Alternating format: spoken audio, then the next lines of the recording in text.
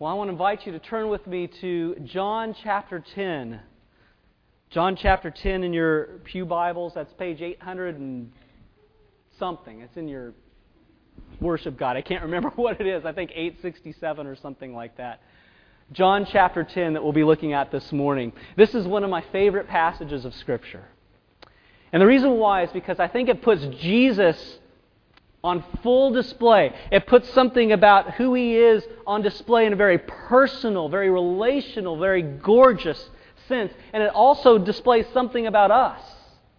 It brings us an acute awareness of who we are, what our natural disposition is, and how that all kind of comes to pass in the course of our normal life and how it relates to who we are in Jesus Christ. So it's a beautiful passage. It's a bit of a long passage, and I know how easy it is to tune out after about 3 or 4 verses into reading of it, but I really want you to cue into this because I think there's a lot to be gleaned from it. So let's take a moment to read it now in John chapter 10, beginning in verse 1. Truly, truly, I say to you, he who does not enter the sheepfold by the door, but climbs in by another way, that man is a thief and a robber. But he who enters by the door is the shepherd of the sheep. To him the gatekeeper opens. The sheep hear his voice, and he calls his own sheep by name and leads them out. When he has brought out all his own, he goes before them, and the sheep follow him, for they know his voice. A stranger they will not follow, but they will flee from him, for they do not know the voice of strangers. This figure of speech Jesus used with them, but they did not understand what He was saying to them. So Jesus again said to them, Truly, truly, I say to you, I am the door of the sheep. All who came before me are thieves and robbers, but the sheep did not listen to them. I am the door. If anyone enters by me, he will be saved, and will go in and out and find pasture. The thief comes only to steal and kill and destroy. I came that they may have life and have it abundantly. I am the good shepherd. The good shepherd lays down his life for the sheep. He who is a hired hand and not a shepherd, he who does not own the sheep, sees the wolf coming and leaves the sheep and flees. And the wolf snatches them and scatters them. He flees because he's a hired hand and cares nothing for the sheep. I am the good shepherd. I know my own, and my own know me, just as the Father knows me, and I know the Father. And I laid down my life for the sheep. And I have other sheep that are not of this fold. I must bring them also, and they will listen to my voice. So there will be one flock, one shepherd. For this reason the Father loves me, because I lay down my life that I may take it up again. No one takes it from me, but I lay it down of my own accord. I have authority to lay it down, and I have authority to take it up again. This charge I have received from my Father. There was again a division among the Jews because of these words. Many of them said, He has a demon and is insane. Why listen to him? Others said, These are not the words of one who is oppressed by a demon. Can a demon open the eyes of the blind? At that time, the Feast of Dedication took place at Jerusalem. It was winter, and Jesus was walking in the temple, in the colonnade of Solomon. And so the Jews gathered around Him and said to Him, How long will you keep us in suspense? If you are the Christ, tell us plainly. Jesus answered them, I told you, and you do not believe. The works that I do in my Father's name bear witness about me. But you do not believe because you are not part of my flock. The sheep hear my voice, and I know them, and they follow me. I give them eternal life, and they will never perish, and no one will snatch them out of my hand. My Father, who has given them to me, is greater than all, and no one is able to snatch them out of their Father's hand. I and the Father are one. The Jews picked up stones again to stone Him. Jesus answered them, I have shown you many good works from the Father. For which of them are you going to stone me? The Jews answered Him, It is not for a good work that we are going to stone you, but for blasphemy. Because you, being a man, make yourself God. Jesus answered them, Is it not written in your law, I said you are gods? If he called them gods, whom the word of God came, and Scripture cannot be broken, do you say of him whom the Father consecrated and sent into the world, you are blaspheming, because I said, I am the Son of God? If I am not doing the works of my Father, then do not believe me. But if I do them, even though you do not believe me, believe the works, that you may know and understand that the Father is in me and I am in the Father. Again, they sought to arrest him, but he escaped from their hands. He went away again across the Jordan to the place where John had been baptizing at first, and there he remained. And many came to him, and they said, John did no sign, but everything that John said about this man was true. And many believed him there. Amen. This is God's holy, inspired, and inerrant Word, and we ask this morning that He would write that Word upon our hearts. Well, I don't know what you think about pets. Some of you are pet people, and some of you are not pet people, and some of you are dog people, and some of you are cat people, and some of you are nothing people, kind of like me. I'm not into pets. We had a beagle growing up, and she was adorable and sweet, but she tore up the yard and she stunk to high heaven. And so I'm not eager to get another pet, but my wife loves pets. So this is one of those marital things that you get to deal with when you get married. She loves pets. She's really a cat person. And recently we had this cat just show up to our house. It was sitting on the windowsill of our kitchen. And we were in the kitchen. We heard meow, meow. And we opened the window and there was this cat. And so Rebecca, whose heart just bursts for love with any feline that there is out there, gets a little bowl of water or of milk and some tuna for this cat. And the cat is well fed. The cat is nourished. And so the cat comes back every single night to our house. And eventually, Rebecca opened the window and let the cat in the house. And it's all over after the cat gets in the house. I mean, once the cat enters the house, it's yours. I mean, the cat becomes part of the family. So we're feeding this cat and we're buying flea collars for the cat. And the cat curls up with us on the sofa and watches the 10 o'clock news with us at night. Well, unfortunately, we found out that the cat belonged to our neighbor. So we had to give the cat back. And even for a non-cat, pet, dog, any kind of person like me, yes, there was a measure of sadness that occurred in the Stone household as a result. Well, Jesus is a sheep person. That's what he's spelling out for us here. Jesus is a sheep person, and he loves his sheep.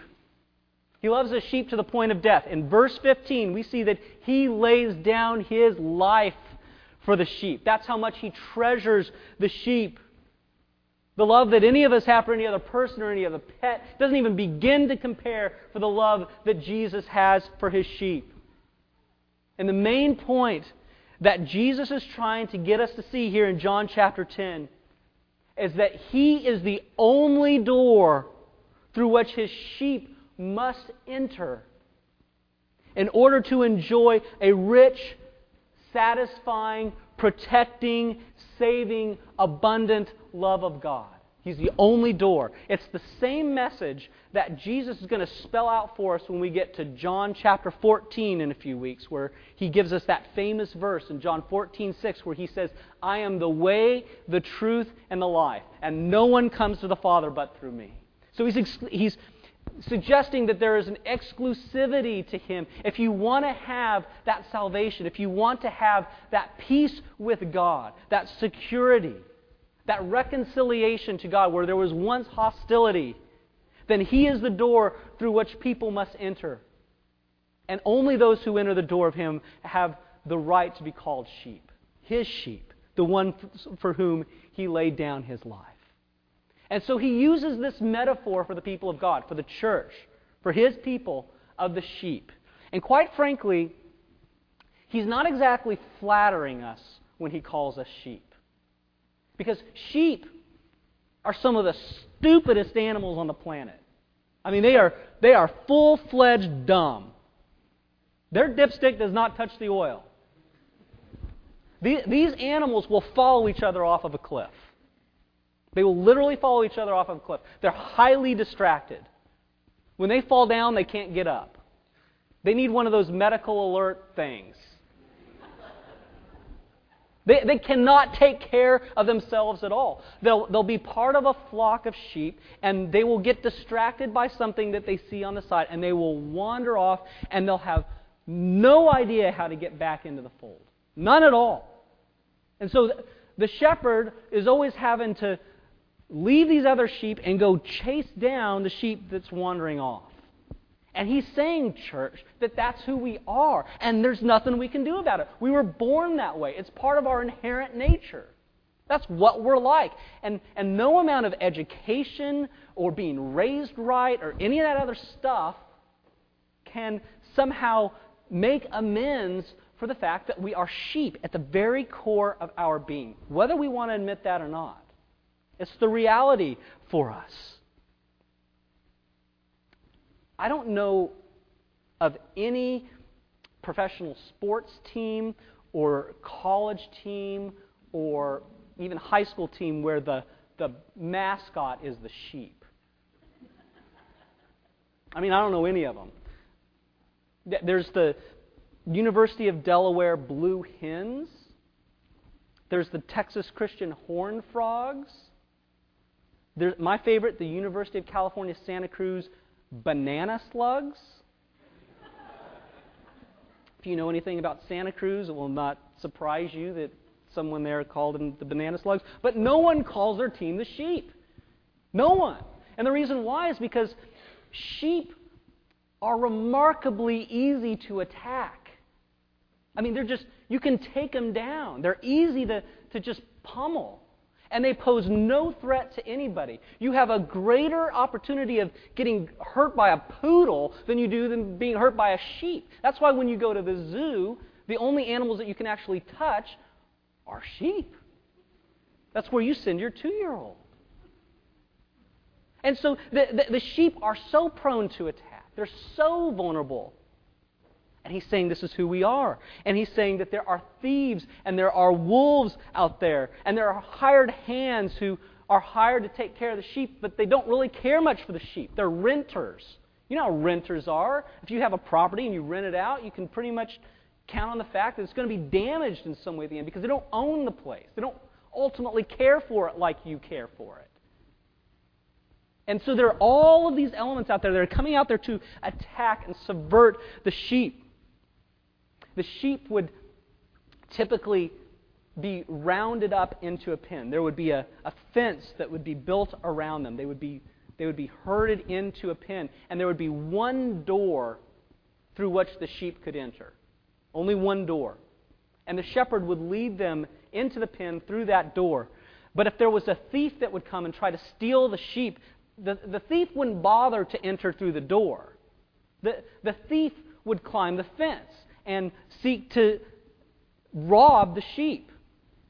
That's what they would do. And then if there was a hired hand leading the sheep in some respects, when the wolves came, when there was some kind of external threat that came upon the sheep, what would he do?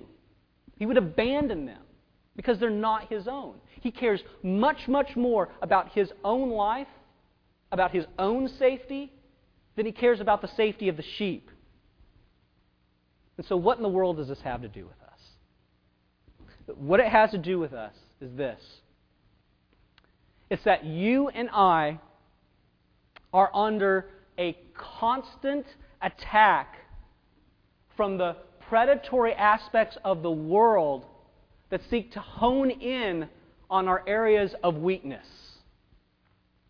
That's what's going on. Let me say that again. We are under a constant attack. It is a wartime that we're in. This is not peacetime. This is wartime. And we're under constant attack from influences within ourselves and from the outside that are seeking to attack us at the point of our very identity in Christ. That's what's going on It probably happened this morning in your life. It definitely happened this week in all of our lives.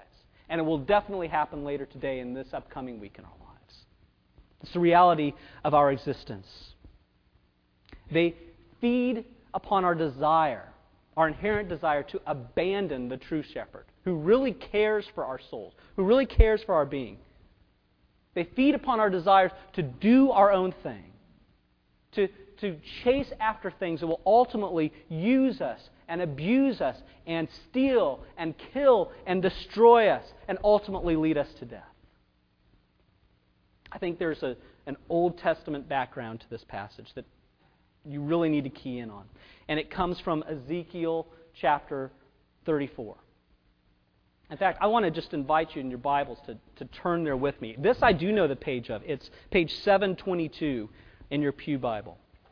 I just want to show you a couple verses here. This is exceptionally important because the people of God, the people of Israel, the sheep, at that time they were led by spiritual leaders who were known as shepherds.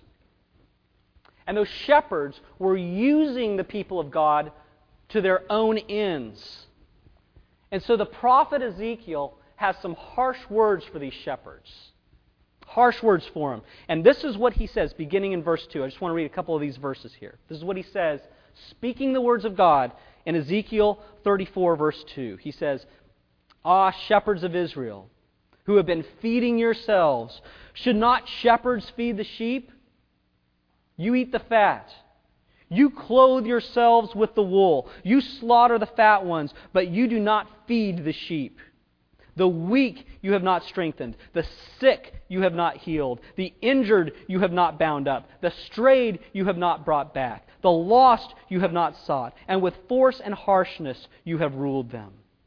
So they were scattered because there was no shepherd, and they became food for all the wild beasts.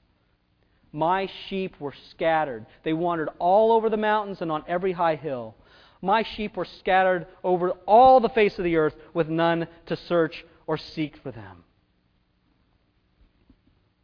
Do you know who he's speaking to here?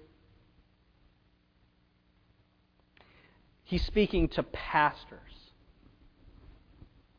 He's speaking to elders, to overseers, to the leadership of the people of God, of the church. A professor of mine in seminary encouraged me to read this passage every single week of my ministry. Read it once a week. And I don't do that.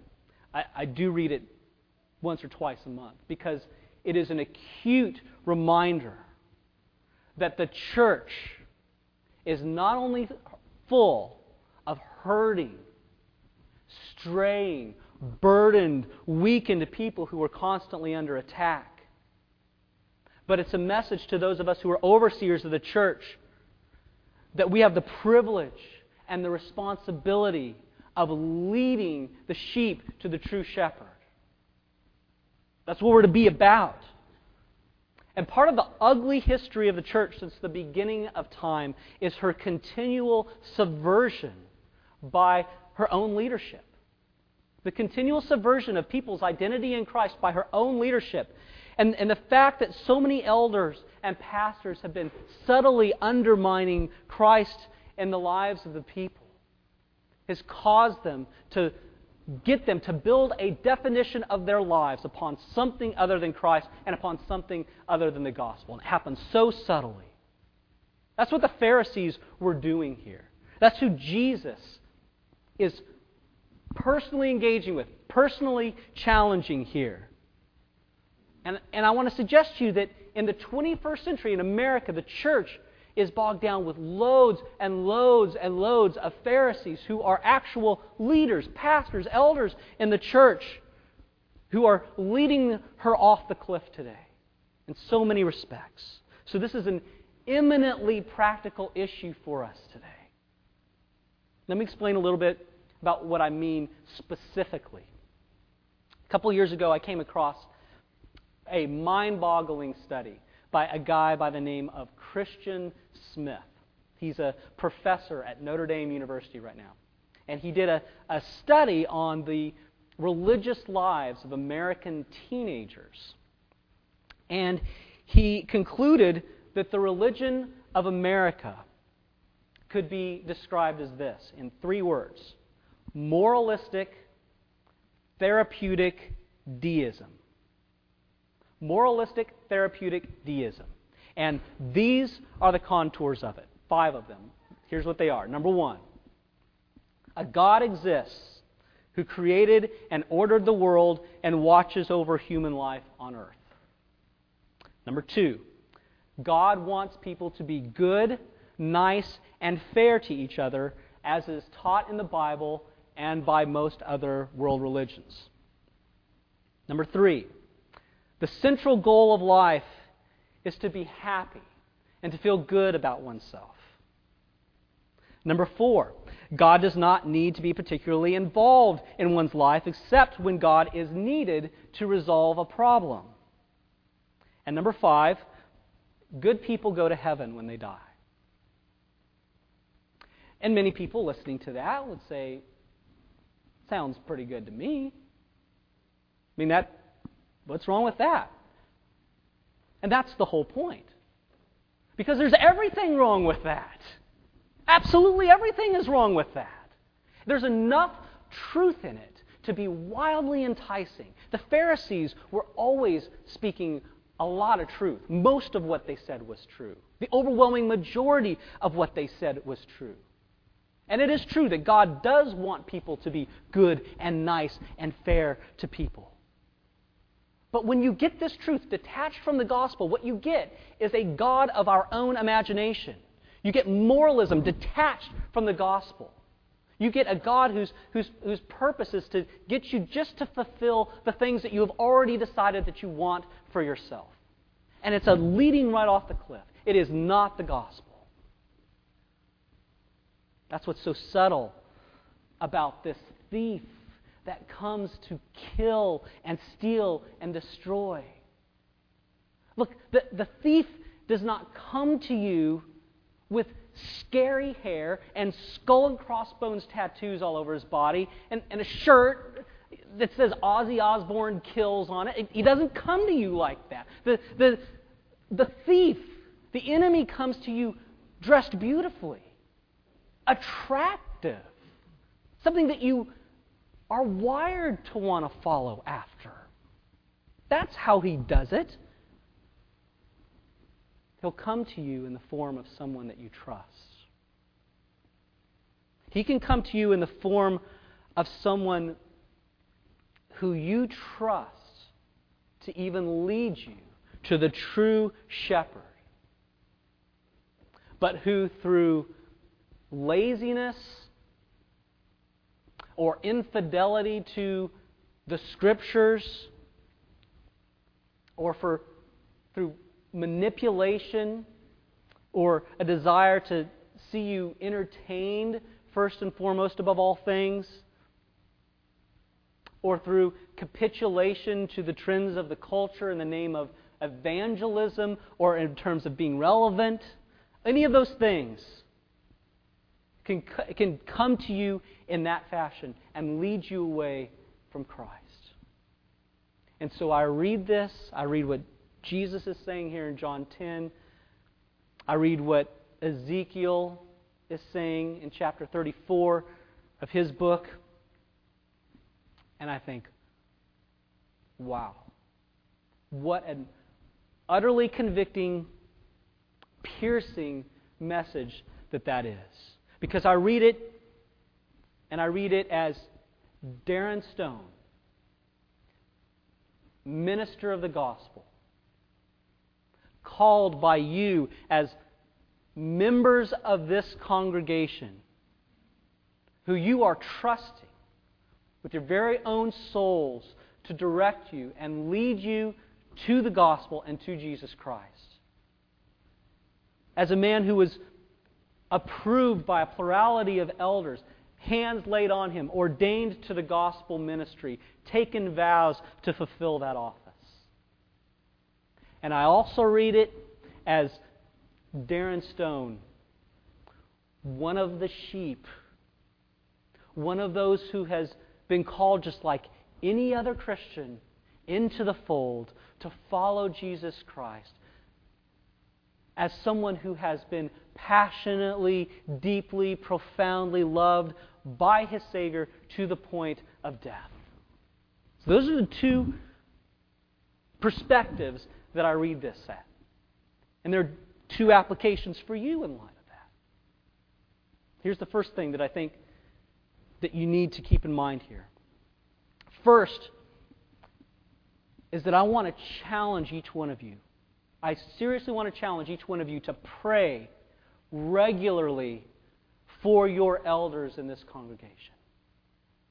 Pray for myself. Pray for John Cheney. Pray for Chuck Pringle. Pray for David Allen. Pray for David Coinga. Pray for us that we would be faithful shepherds, that we would faithfully lead you to Christ, that we would love you and pray for you and serve you and lay down our lives for you so that you would grow into maturity and a depth of faith to where you're really treasuring Jesus Christ above all things, who are standing in the gap for you. Pray that we would be those people. Pray that God would raise up more men in this congregation to be faithful shepherds as well. That we would be people, that we would be men, that we would be elders who are living an ongoing personal repentance and faith and embracing of that gospel. And come alongside us and bring us encouragement. Encourage us in that. We need that. Here's a second thing. The second thing is that you need to remember, as one of the sheep, to tune in to the shepherd's voice, to tune into it, to listen to him, to hear him, to listen to what he has to say, and to let that take deep roots within your heart. See, Jesus says that he knows the sheep, and he knows the sheep by name. And he calls them by name. But you know what else? The sheep know his voice. They're able to discern between the voice of the true shepherd and the voice of the thief. They're able to do that because they know this shepherd. They've tuned their ear to listen to him. So when a false shepherd comes along, when a thief comes along, they don't recognize that voice. They don't follow after that voice. That voice doesn't grab their souls. It doesn't grab their affections. The one that grabs their affections is the voice of the true shepherd. They're used to hearing that voice. They've spent time hearing that voice. They've intentionally sought after that voice. And so when they hear that voice, that's the voice that they desire to follow, not the voice of the one who has come to steal and kill and destroy. So listen to this shepherd. He's given you his word. He's given you 66 books. He's given you millions of words. He's giving you everything you need to be equipped for faith and life. And he's given you the Holy Spirit to impress that word upon you, to grow you, to mature you, to bring you to that place of joy and rest in Christ, in this shepherd. I should probably introduce the shepherd to you. So here we go. The shepherd. The shepherd loves the sheep. I painted a rather ugly picture of the sheep, a less than flattering picture of the sheep. But here's one thing that you need to know about the sheep. The sheep are tremendously valuable. Sheep are tremendously valuable animals. And the shepherds love their sheep. Their whole life is wrapped up in their sheep. That's what their life is built upon. That's what they think about when they go to bed at night and they think about when they wake up in the morning. They're thinking about their sheep. They're thinking about what's best for their sheep because the sheep are so valuable to them. That's why they are named. And the shepherd knows the sheep by name. You do not name an animal that is bound for the dinner table, do you? These sheep, in this cultural context, they're not bound to become shish kebab. They're valuable in a different way. They're named. We have another neighbor that has a pet chicken named Loretta. Maybe if you live in the country, you have a pet chicken. I don't know. I've never lived in the country. We live in a neighborhood in a city, and they have a chicken, and the chicken's name is Loretta. And that chicken is never going to turn into chicken cacciatore for them. That chicken is their pet. They love that chicken like their pet. It has a name. Their affections are upon that chicken. And we have a name. Jesus knows us by it. And He knows us personally, intimately, deeply, much better than we know ourselves. That's what the shepherd does. And so, listen to me. We are helpless. We're distracted. And we're wandering. And yet at the same time, we're highly valued and deeply loved by the shepherd. Do you know what the shepherd does for the sheep? The shepherd does everything for you. The shepherd just does everything for these helpless creatures. And that's what your shepherd does for you. He does so many things that we don't have time to plumb the depths of all of that this morning. So I'm just going to point out 3 very quick ones before we finish up here. And here's what they are. He leads you, He seeks you out, and He dies for you. That's what the shepherd does. He leads, He seeks, and He dies. Let's look at Him leading for just a minute. In the Western culture, shepherds drive their sheep. They drive them from behind. But in Eastern cultures, in the ancient Near East, even today, shepherds lead their sheep from the front. They're at the front of the sheep. That's how they're leading the sheep. And Jesus is at the front of our lives, and He's leading us, and He's pointing us to the fact that He is the source of satisfaction for our greatest needs. He's at the front of our lives, pointing us away from the things that would destroy us. Whatever we're going to go through, He goes through first because He's in front of us. And listen, as a sheep, sometimes He is going to lead you down some seriously rocky paths. Seriously rocky paths. Down into a valley. Down to a place that hurts. Down into a painful place. But you have this assurance, Christian, and don't ever forget it, that He is going there before you. He has gone there before you. He is enduring the pain. He is enduring the challenge. He is enduring the struggle before you. He's going there with you in the midst of that. And I know that some of you are here this morning and you are going through some of the most profound, heartbreaking, painful struggles you've ever known in your life. And Jesus wants you to remember that He's there with you in the midst of that. That He's going with you in the midst of that. He's not only going with you, He's going before you. And He's doing it because He loves you. Because He's seeking to protect you. Because He's seeking to drive you to Himself, to those green pastures. I don't know how long the struggle is going to last in your life. You may go to the grave in 80 years from now, never getting out of the struggle. But He's there with you. And He's endured that pain far worse than any struggle that you can ever begin to imagine. He's there. His presence is there. We've discovered this when the disciples were in the boat and Jesus walks on the water and He jumps into their boat. He jumps into the context of their pain and He refreshes them with His presence. That's what the Holy Spirit does. The Holy Spirit has a unique way of coming to you in a very gracious, very personal, very unique way in the midst of your pain. And so He's leading you. Do you trust Him for that? Do you believe that? Sometimes when He's leading you through the valley, or sometimes when things are even going well in your life, you're prone to wander away though, aren't you? There's the great hymn, prone to wander, Lord, I feel it. Prone to leave the God I love. That's true for every Christian, that is our tendency to do that. And when we wander, Jesus seeks us out. He seeks us out. I already mentioned this. Tons of sheep. One wanders off. Jesus goes and chases him down. But you know what a shepherd would do when he goes and seeks after a sheep that has wandered off?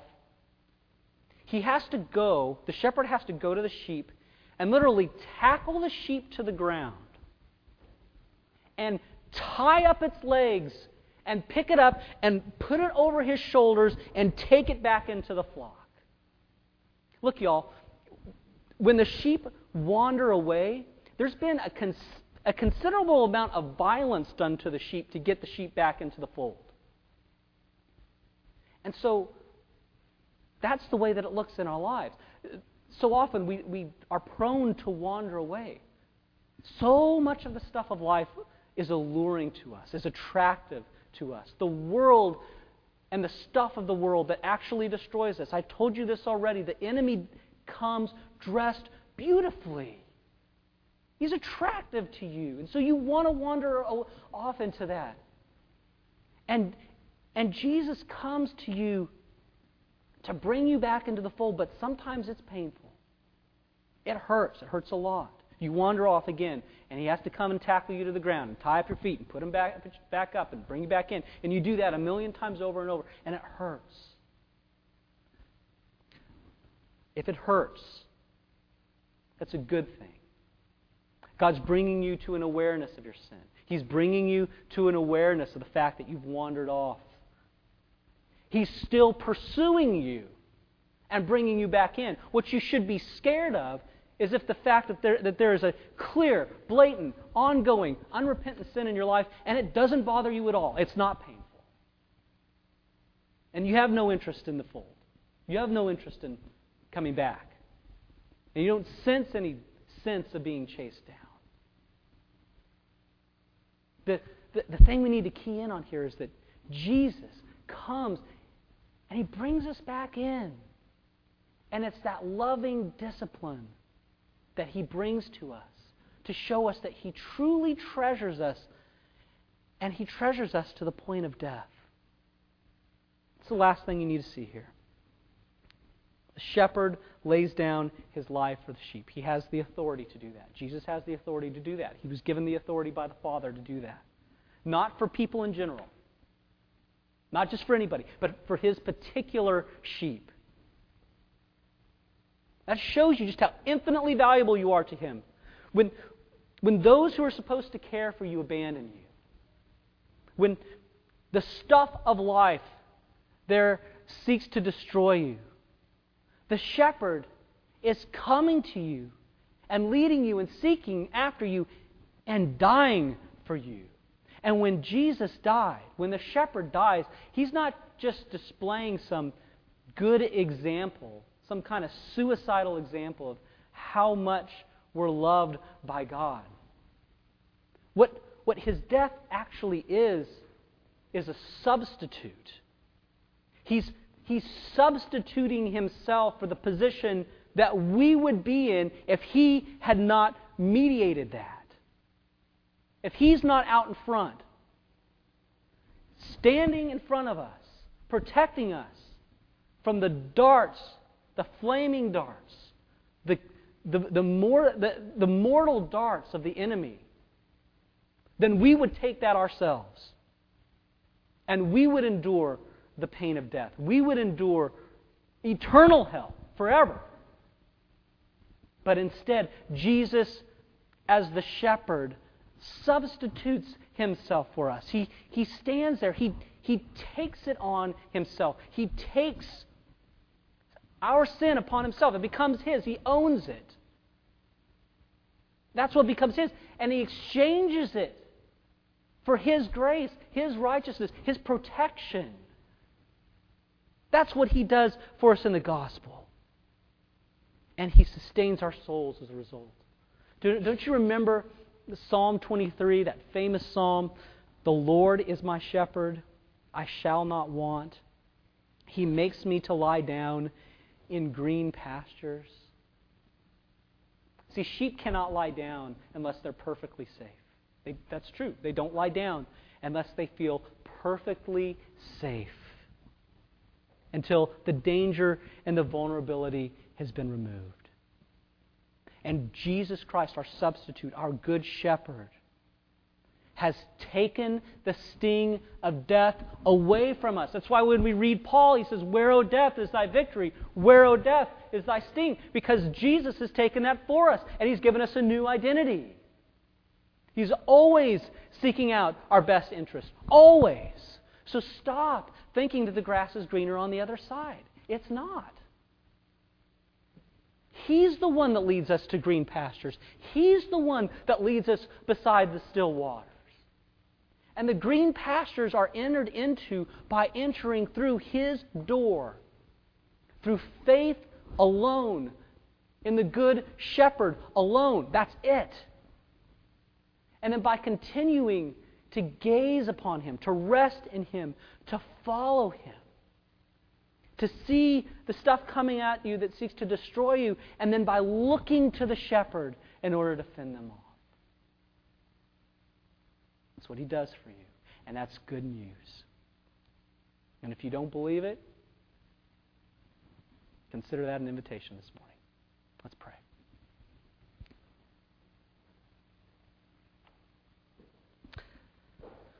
Father, this is a beautiful passage. It humbles us down to our knees. It reminds us of our frailty, of our corruption, of our helplessness, and it reminds us of just how astonishingly beautiful You are. That You would come down and walk with us, and lead us, and protect us, and guide us, and pursue us, even to the point of death, so that we could be called Your sheep that can never be snatched out of Your hand. Lord, remind us of that. Let that be the theme of our lives. Let that resonate within us as we go about our week, as we go about the tasks that You put before us. Let us remember that You are the Good Shepherd who has laid down His life for the sheep. Do that in our lives so that we may come to a complete enjoyment of You. And we pray this all in Jesus' name and for His sake. Amen.